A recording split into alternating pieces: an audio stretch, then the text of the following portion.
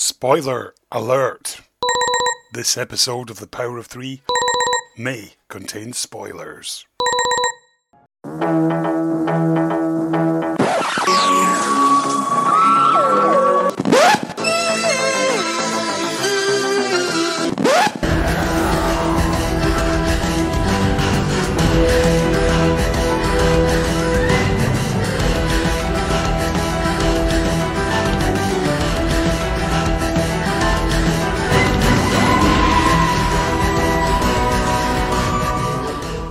And that jarring cacophony tells you that yet again you're back with the Power of Three podcast as we continue our run of episodes looking at the new Target novelisations published in 2024, covering not just the David Tennant specials but the Christmas special introducing Ncuti Gatwa as the 15th Doctor. I'm Kenny Smith. Hello, how are you? Hello, it's good to see you. And we are going to be chatting the church on Ruby Road and having a chat with a couple of people who were involved with its creation. We'll be chatting with editor Steve Cole shortly, as well as the author Esme Jakimi Pearson. But first, let's find out what the cover blurb has to tell us about this book. Chance, misfortune, coincidence. These are the weapons of choice for the Doctor's latest enemies, and those enemies are very, very hungry. For Ruby Sunday, this Christmas Eve is a birthday she'll never forget. It's the day she joins the Doctor on board a goblin ship. The day she learns of dangers from beyond the universe. The day her life really begins. Or, perhaps, the day it ends. The Target novelisation of the first full adventure featuring the 15th Doctor, played by Ncuti Gatwa, and the introduction of his new best friend, Ruby Sunday, played by Millie Gibson. Russell T Davies's original script has been novelised by up-and-coming literary talent Esme Jakimi Pearson. So let's hear a sample from the audiobook version, which has been narrated by Angela Winter. Manchester, the 24th of December, 2004. Once upon a time, late on Christmas Eve, a stranger came to the church on Ruby Road. It was an old church. The grand kind one usually finds in small villages, with a tower and a clock face. Gravestones stood in the front churchyard. Great stone crosses made blurry and indistinct by the snow which fell in heavy flakes from the night sky, blanketing the whole scene in white, muffling the sounds of the stranger's frantic footsteps. Beyond the church, in the middle distance, houses stretched out in neat rows, their windows flickering with warm light. But in the churchyard, the only illumination came from old-fashioned street lamps, the sort you might read about in a children's story, their yellow light struggling out from behind dusty panes. Indeed, you might be forgiven for thinking this is a children's story. Alas, it is not. The stranger was dressed for snow, wrapped in a shawl all the way up to her eyes and ears, shuffling down the icy street and clutching a bundle in her hands. She might have wanted to stop, catch her breath, but she gave no sign of it, just kept walking, her precious bundle pressed to her chest as she made her way towards the church, determined, steady.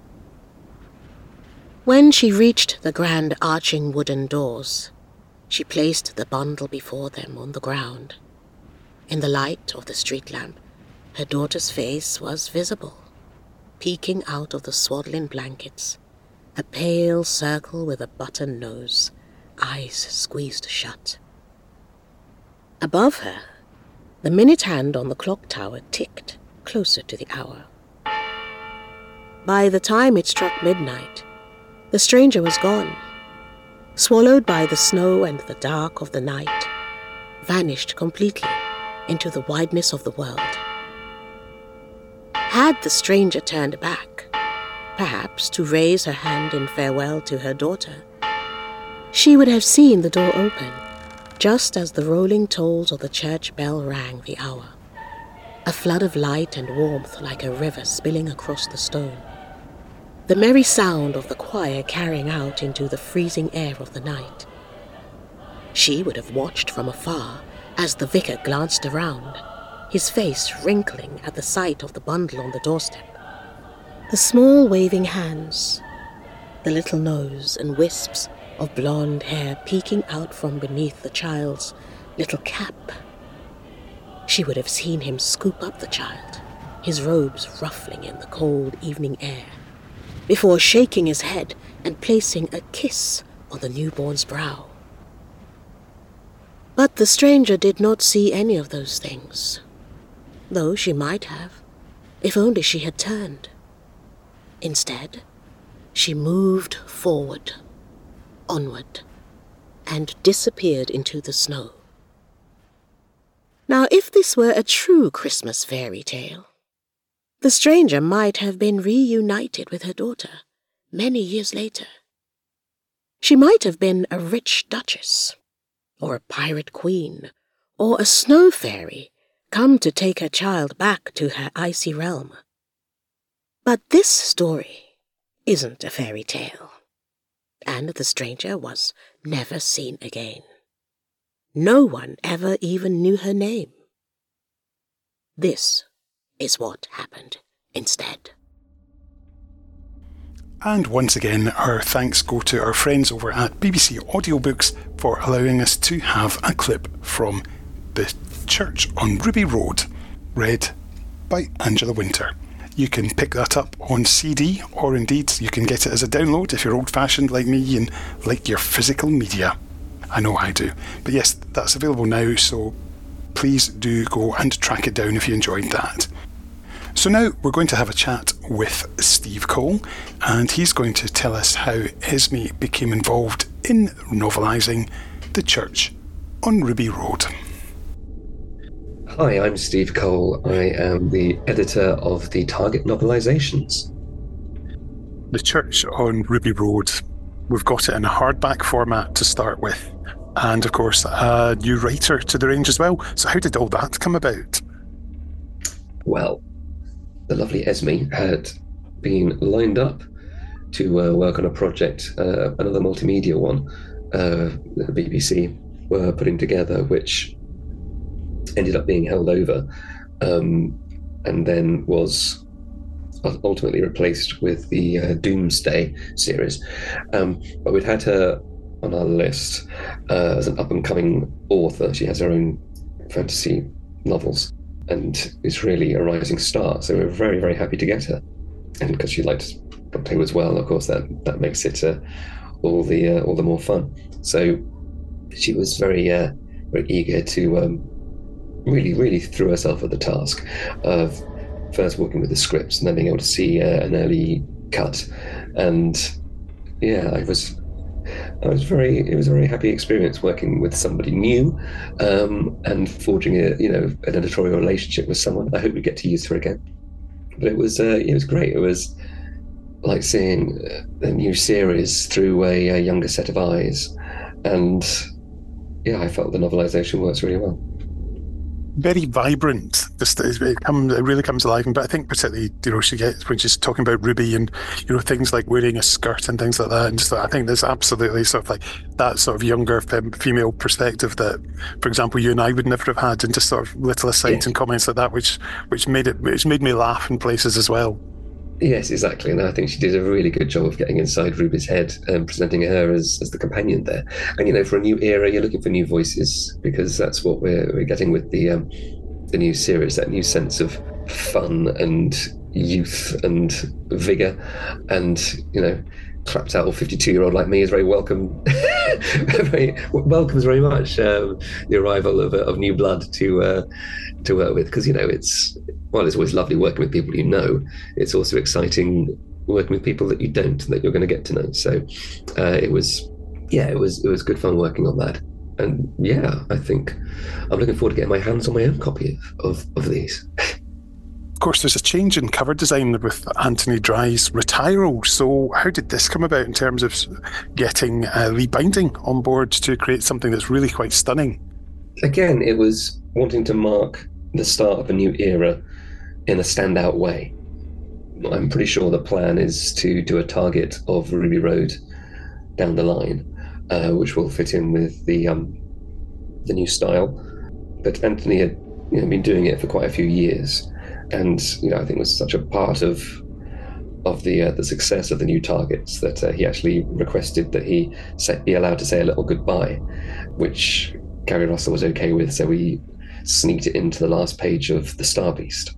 I think that's my last bit of editing work on that particular novel, right at the very end. Just slipped it in there.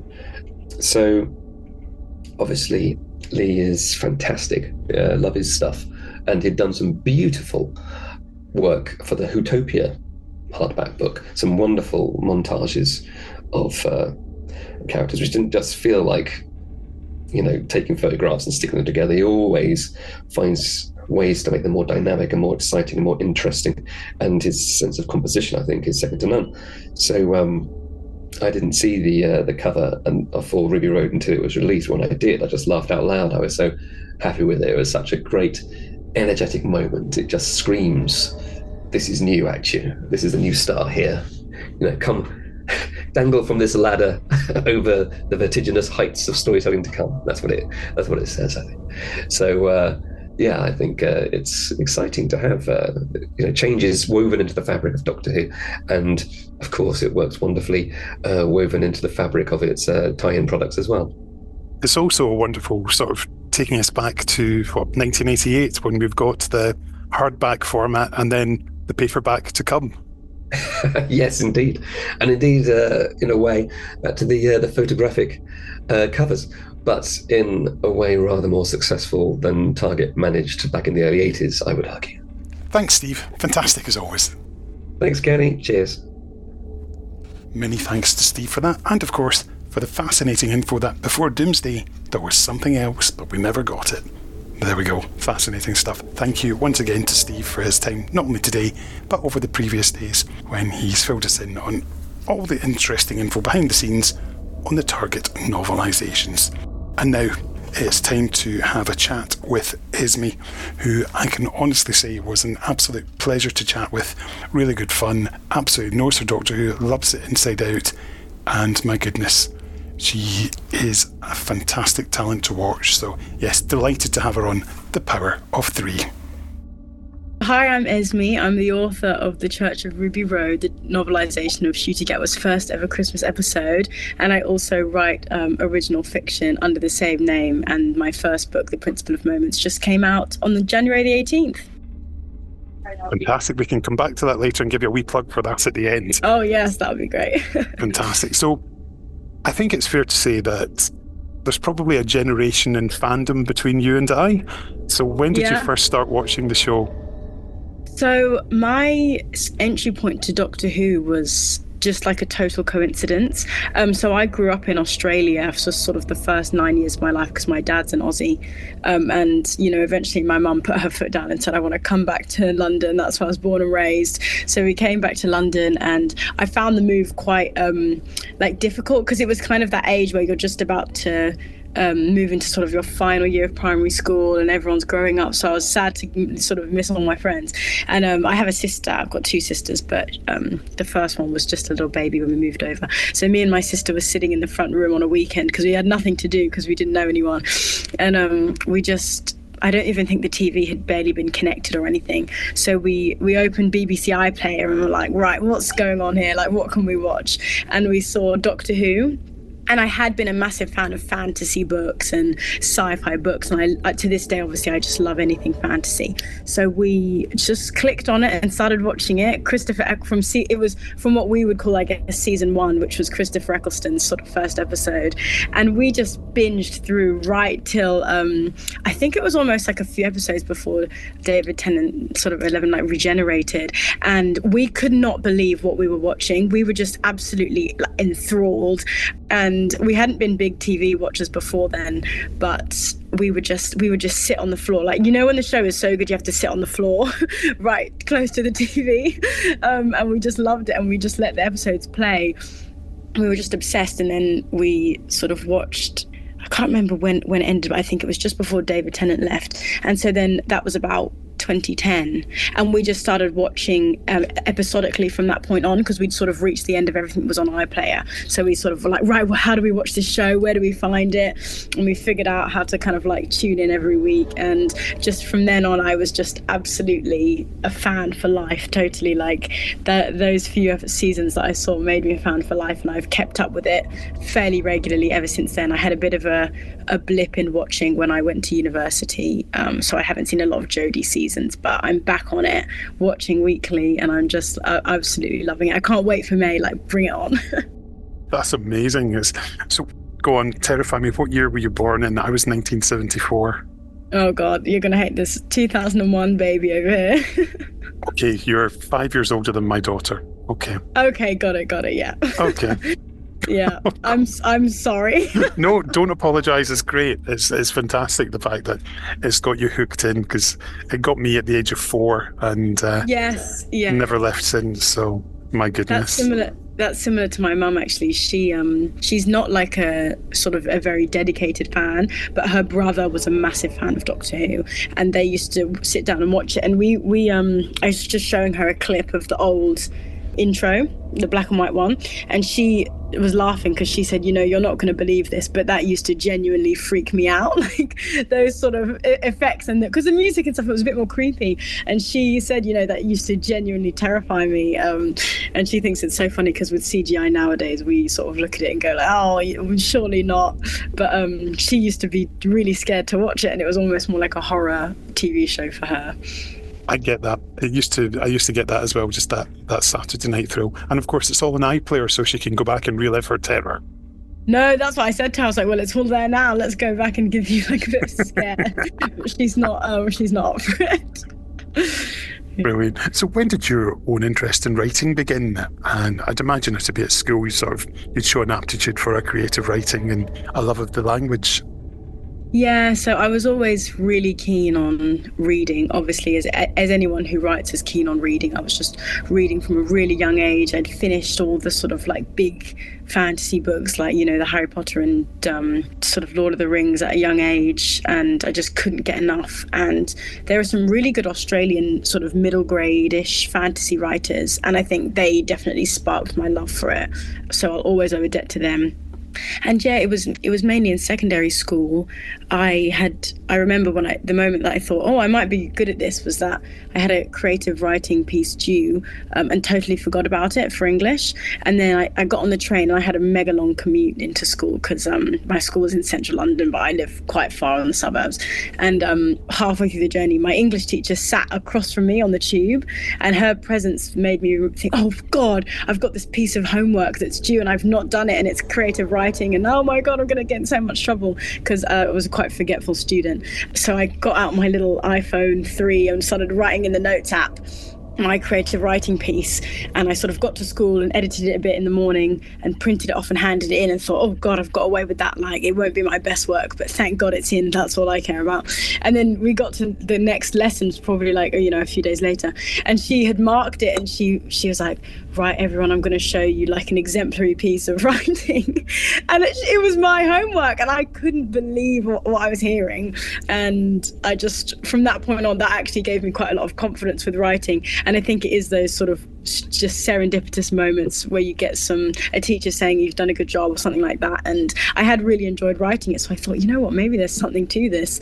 And I found it a really sort of fun way to just kind of explore everything that I was going through at the time, and just like my own thoughts about the world and my place in the world. So I just kind of kept writing stories.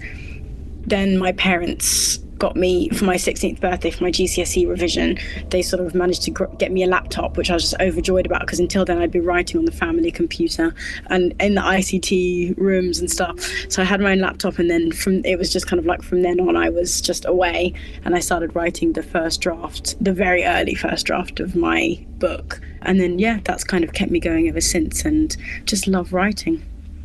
I completely get that. I mean, English was my subject at school. I went into journalism, was my area rather than what you do. But it's just that love of language and be able to communicate and express thoughts and in my case, present facts. And I just love all that, and just completely get your passion for it. It's such a joy just to know that others completely get it.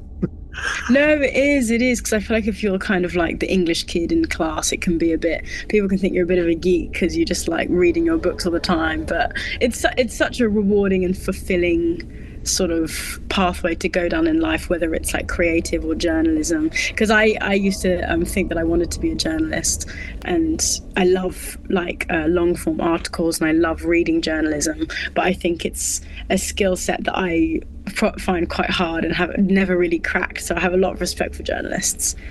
Well, we've got a lot of respect for you guys too. So, hey, Mutual Club, big hug. Yeah. So I am such a Teletubby in disguise. Oh, no, it's so nice. Yeah.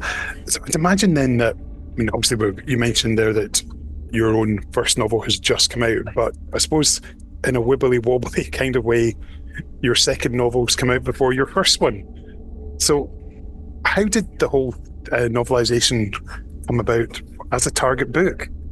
So I'm not sure really how much I'm allowed to say about this, but a few years before, I'd been contacted by the BBC about a project for Doctor Who, and it was quite a big project with a lot of different people involved, and we kind of all met and were discussing it as kind of like a preliminary meeting, and that was really fun.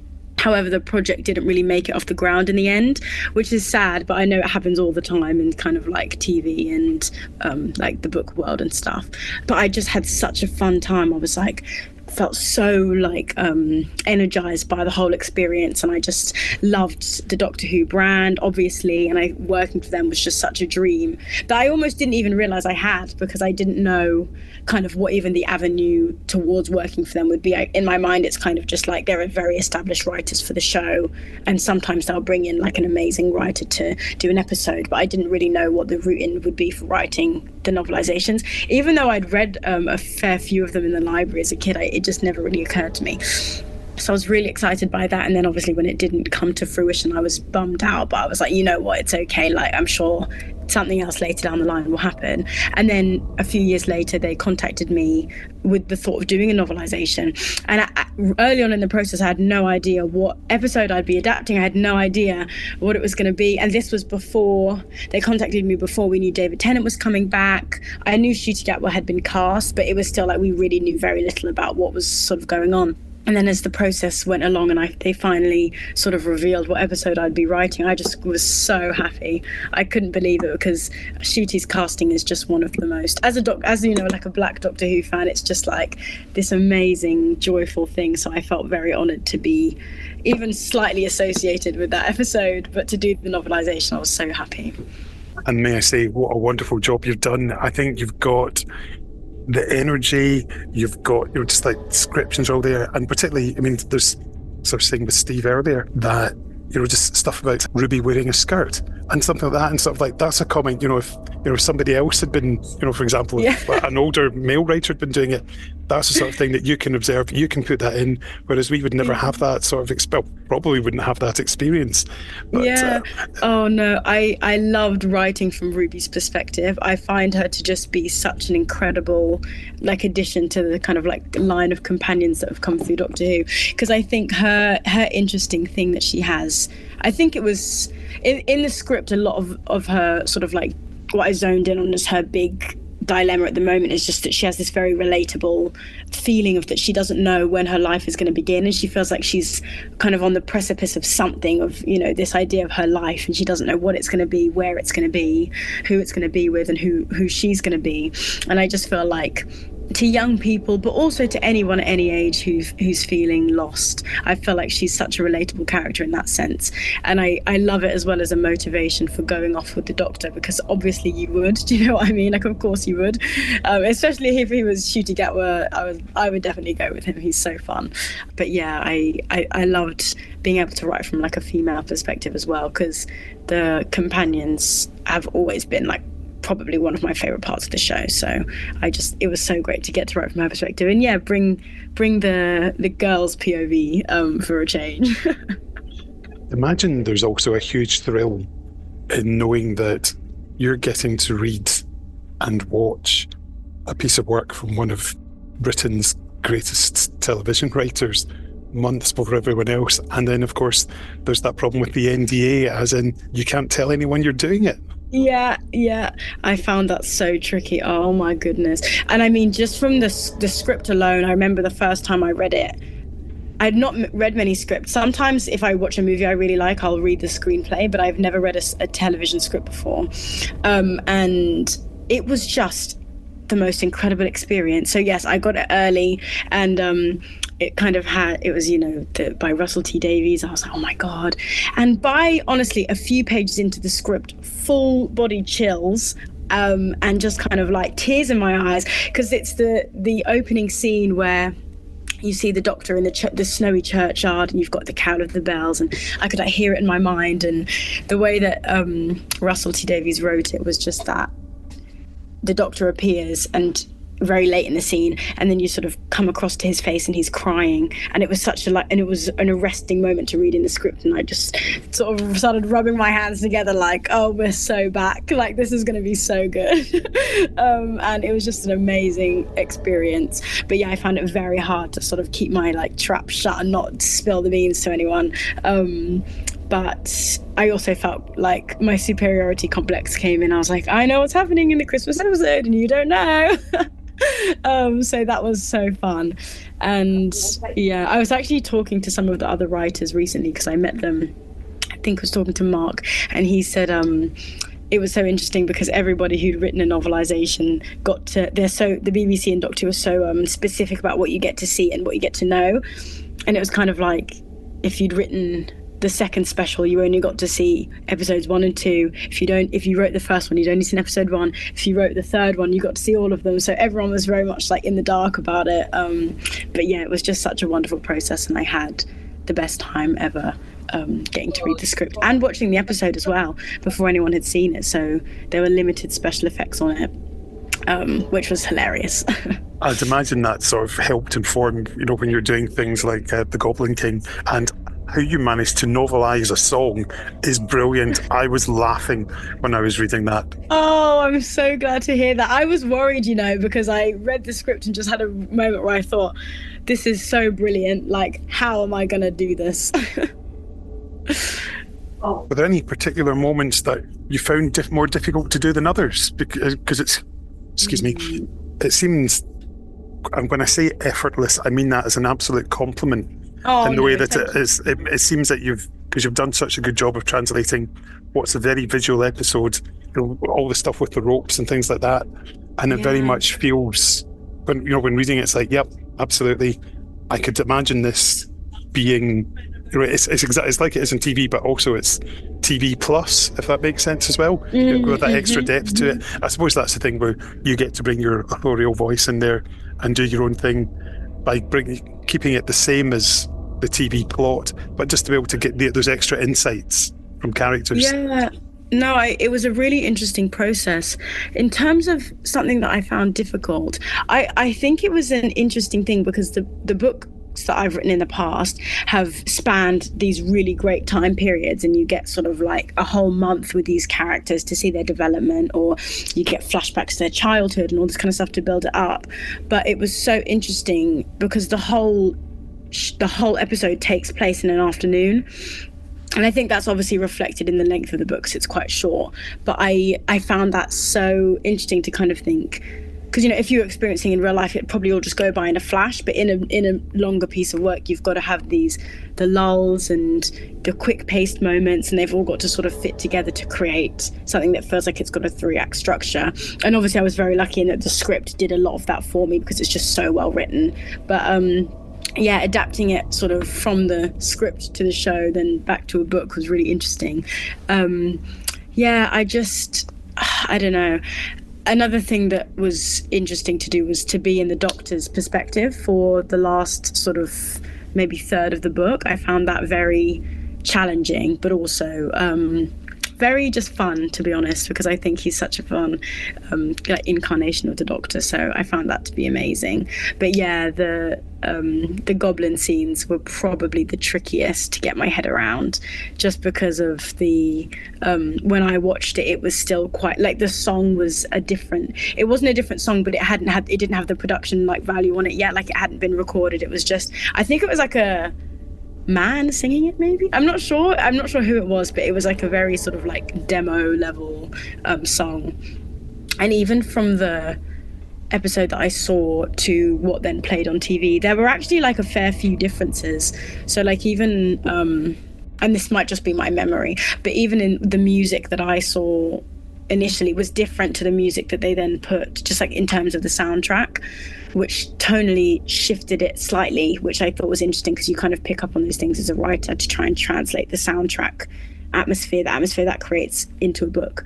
But yeah, I don't know, overall it felt quite natural. I feel like just because I've spent so many years of my life at this point with the character of the Doctor and the various companions, it felt very natural to kind of explore all the different avenues and questions I'd always had about, I wonder how the Doctor would think about this. And, yeah. So from your perspective, how difficult is it to novelise somebody else's work compared to writing your own? Do you know what? I won't lie. At times I did find it hard, because you're kind of, when I'm writing my own work, there's this sense of like freedom and like play and like, oh, I wonder what could happen. And that to me provides a lot of the motivation for writing, is to find out what's coming next, because on some level as the writer, there is a moment during writing where you don't know what's coming next, and that's how the story sort of tells itself to you. But to already know what's coming is very interesting, and I think poses different questions about how to keep yourself interested and keep the reader interested. Because sometimes I feel like once you've been told the story, you're like, oh, well, I've been told it now. Like, that was great. How do you expand on it? And I think for me, the way that I kept myself interested was by really digging deep into the emotional truths and the emotional stakes behind the characters' actions. And I found that just like so wonderful, because in the script, that is very limited. You really don't get a sense of what the characters are thinking and feeling beyond what they're saying and how they're acting. So in a script, it's all like show and don't tell. But in a book, I do think there's room for sort of exploring and telling a bit more about how they're feeling and where the points of view that they're coming from. So yeah, I did find it difficult, but it was more of a challenge that I really wanted to rise to and to kind of like do it justice. And also to just not mess up the sort of amazing story that had already been told by Russell T Davies. I was very kind of wanted to be very respectful of his work, but whilst also not being too meek and shy, and kind of just really giving it my all and kind of just expanding on everything that he'd said and giving it my own spin, which I felt like I hope I've done. So yeah, I loved every second of it, basically, even though it was difficult. Comes across the passion on the page, given that it's, you don't know if you'll get any more to do, so yeah, you want to give it that maximum oomph. So yeah, tell us about your own work now, of course, because as we speak, you've just returned from Edinburgh. Yes, I have just returned from Edinburgh, where I had an amazing event and everyone was so nice, so I'll definitely be back. But so my own book, the tagline that my publisher came up with after sort of reading it and thinking, how are we gonna pitch this to people, is Star Wars meets Doctor Who meets a bit of Jane Austen. And actually in the upcoming season of Doctor Who, I've seen the promo images, and I know there's going to be a Regency episode, because we've had those amazing sneak peeks into the costumes that they've got. And that's a very good way to kind of describe one half of my book, is that it's almost like a Doctor Who Regency episode with time travelers and like a demonic existential threat to the city of London, which is just all the good stuff. But the main plot follows a girl named Asha, who's sort of working on a faraway planet because Earth has been destroyed and humanity have had to leave, and they've basically been become indentured servants of the Empire, which is sort of this hyper-capitalistic empire that comprises about 100 worlds. And one day she basically finds out that she had a sister who was imprisoned and sort of taken by the Emperor at birth, and she decides that she's going to break out of her sort of restrictive and oppressive circumstances and travel across the galaxy to go and find her.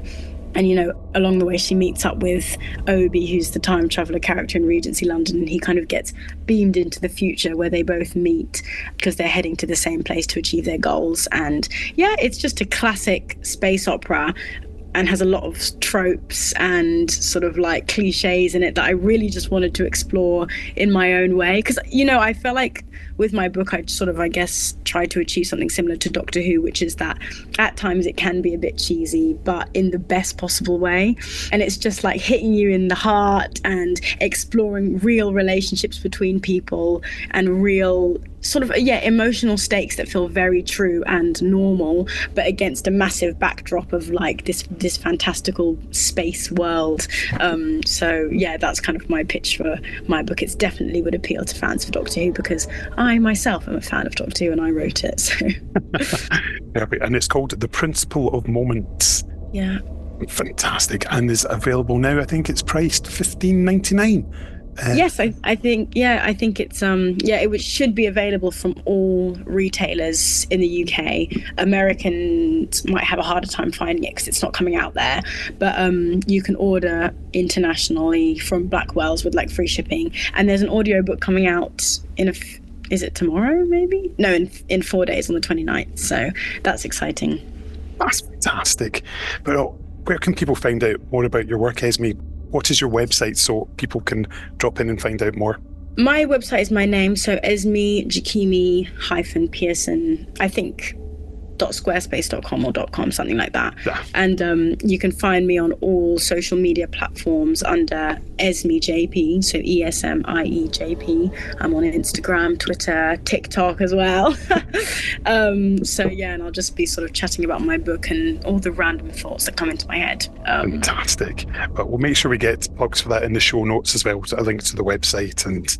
Perfect. Thank you. It's been great. But no, Esme, thank you so much. It's been an absolute delight just to share the passion that we both have for one daft old TV show. And it's been wonderful. I love talking about Doctor Who. Before I did the novelisation, it was quite a solo thing. And I never realised how much I love talking about Doctor Who with people. So getting to do this has been so fun to just have a good old chat with everyone about the show. I'm loving it. Perfect. Well, that's been brilliant, Esme. Thank you so much. Thank you so much for having me. I've really enjoyed this. So there we go. That was Esme. Massive thanks to her for taking the time, particularly when she's out promoting her own book at the moment. So it was a real joy to chat with her. So you can pick up The Church on Ruby Road, which is published in a hardback format rather than paperback. And it's available in the UK for £14.99, in America for $20, and in Canada for $31.99. And that's what it sounds like, just in case you wondered. It reads very well too. So there we go. That's the end of our little bonus mini run of adventures that we've brought you this week. Originally planned to do one a week, but I thought, what's the point? Let's just go and enjoy them all, because we all love our Target books. Because if you're a Doctor Who fan and you don't love Target books, then you're not a Doctor Who fan. That's a fact. So there we go. Thank you so much for joining us. I've been Kenny Smith, and we always do like to play out with a tune, so I thought we should go for one that seemed quite appropriate. It's Hosier's Take Me to Church, but probably not a good song to express if you're the Goblin King. Bye bye. We'll be back next week. My lover's got humor. She's the giggle at a funeral. Knows everybody's disapproval. I should have worshipped her sooner. If the heavens ever did speak, she's the last true mouthpiece.